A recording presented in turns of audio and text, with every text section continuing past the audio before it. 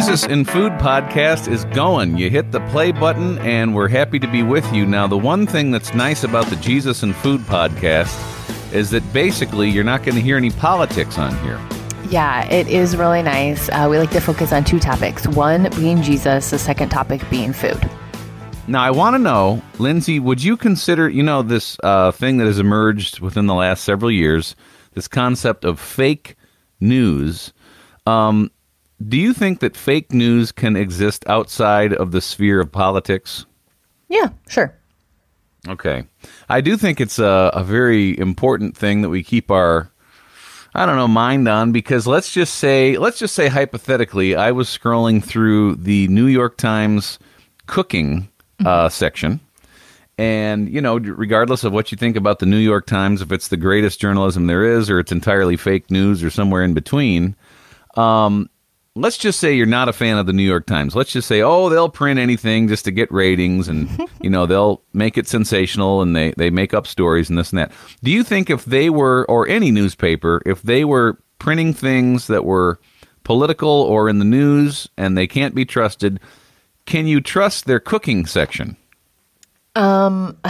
See, I still think you can, because there's different writers for different sections. So if you have like a fake news writer in politics, it doesn't mean you're going to have a fake news writer in the food section. And food people, they're usually pretty legit. Did you read something in there that you're having no trouble with? I feel like you're setting this up.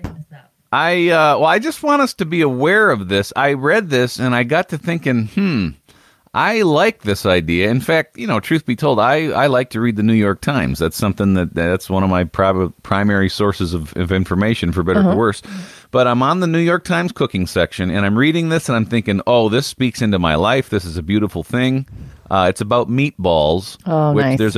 We did another entire podcast on how to eat at Italian restaurants with low carb, and the answer was meatballs and marinara sauce. Which is just a beautiful thing. But then I got to reading this, and I got to thinking, I wonder if Lindsay would see this as fake news. And so I'm just going to go ahead and kind of read what it says, and then give me your initial opinion here. Okay. It's called Meatballs with Any Meat by Melissa Clark. And she claims that making meatballs is all about memorizing a basic, a basic ratio that you can adjust to suit your taste. So she's basically contending that you can use any meat possible, including fish, if you want to take things in that direction to make meatballs. Man, okay. So I was really into your vibe and her vibe until you said, because I'm thinking, pork or beef or turkey. Those are all good for meatballs. But then when you said fish, I got a little odd, because I just kind of saw the fish being made into a ball, and I didn't really like what I saw in my head. However, I have had a salmon. I guess you would call it a meatball. It's a salmon, salmon fish, meatball. And it was really good. So I guess maybe it just depends on the fish. And I think I might be into it. Do you feel like salmon is in a class of fish all on its own? Yeah, I think it's so good, and it's so versatile, and I feel like you could have a salmon meatball and not be weird about it. If you had I don't know, what other fish would you put into a meatball? I'm just not sure. I'm not sure either, but she didn't really camp on that idea. She just said, you got to get your breadcrumbs for lightness, a teaspoon of salt, and an egg to bind it all together, and that's really all you need. And then if you want, you can add things like pepper and spices and herbs and garlic and onion and scallions and all these other kinds of things. And then, so what we're going to do is we're going to link this in our podcast notes description. And if you want to make meatballs out of generally anything, you'll know how to do it. Okay, before we go, have you been to Mimi Blue Meatballs in Indianapolis? No. Oh, so they give you a menu, and they give you a marker. And then they have probably 15, 20 meatballs that you can choose. It's a meatball restaurant is what it is. And so you pick all your meatballs, and then you pick all your sauces. So it's like a do-it-yourself, come up with what you want. It's so good.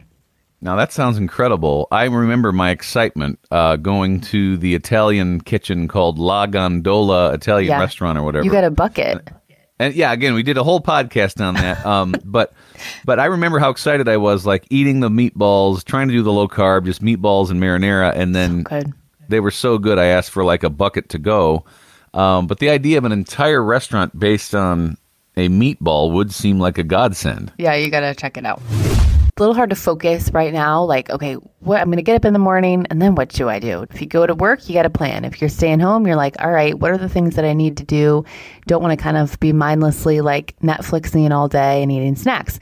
So I saw somebody post, for focus, just try to do 3 things. So in the morning, write down 3 things that you want to get done, called today's 3 things, and then you can stay focused all day. Well, that's a pretty good idea. We actually heard from Troy, who's listening, said the 3 things, at least for his morning, are a devotional, some journaling. So he's going to read something in the Bible, kind of reflect on it, write about it, and then his next step is to pray for people that he really knows need prayer today. That's really good. So mine from yesterday, my 3 things were 1, do this radio show. Right. Number 2, I really wanted to make some pasta salad. It's been sounding good to me. So I'm like, I'm going to make some pasta salad. So I did that. And then the 3rd thing was to go on a drive. So it was like a beautiful day out yesterday. It was kind of hot even. It was like 78 where I was. So went on a drive, had the windows down, and just one of those things that you can definitely do 3 things and kind of keep you focused and keep you purposeful. All right, couple clarifying questions on the things you did, Lindsay. How did that drive make you feel, first of all? Made me feel happy. It just is good to get out and like see the world and see those pretty flowering trees and feel the breeze in your face. Did you notice there are tulips everywhere right now? Oh, I know. They're so pretty. It's a beautiful time to be outside right now because everything is blooming. The trees are getting leaves again, and it's just so pretty to see it all. I think I know you well enough to not even have to ask this question, but I'm going to ask it anyway just for the sake of, I guess, public service. Okay. And that would be, you're not putting olives in that pasta salad. Oh, no. So sometimes when there's challenging circumstances, which, we got our fill of that right now, it can be hard to know what to pray, and it can be actually really helpful to find prayers that other people have prayed or other people have written, because a lot of times the things that they have written down, in a document or in a book or whatever, might match where your head is at. You just can't get to the words. Yeah, the comfort is that people throughout time have been through really hard things, just like we're going through right now. And so this is not the first time that humanity has been through this kind of stuff. So it is really cool to look back on prayers that people have written and pray those same things. Maybe one of the most famous prayers, if that's even a word that we should use, that's ever been written and prayed and is prayed an awful lot, is the Serenity Prayer. And we just thought we'd go through the full version of that today. If you're in a place where you can kind of just join us, maybe perk up the radio just a little bit and join us with these words. It says, God grant me the serenity to accept the things I cannot change, courage to change the things I can, and wisdom to know the difference. Living one day at a time, enjoying one moment at a time, accepting hardship as the pathway to peace. Taking as Jesus did this sinful world as it is, not as I would have it, trusting that He will make all things right if I surrender to His will. So that I may be reasonably happy in this life and supremely happy with Him forever in the next.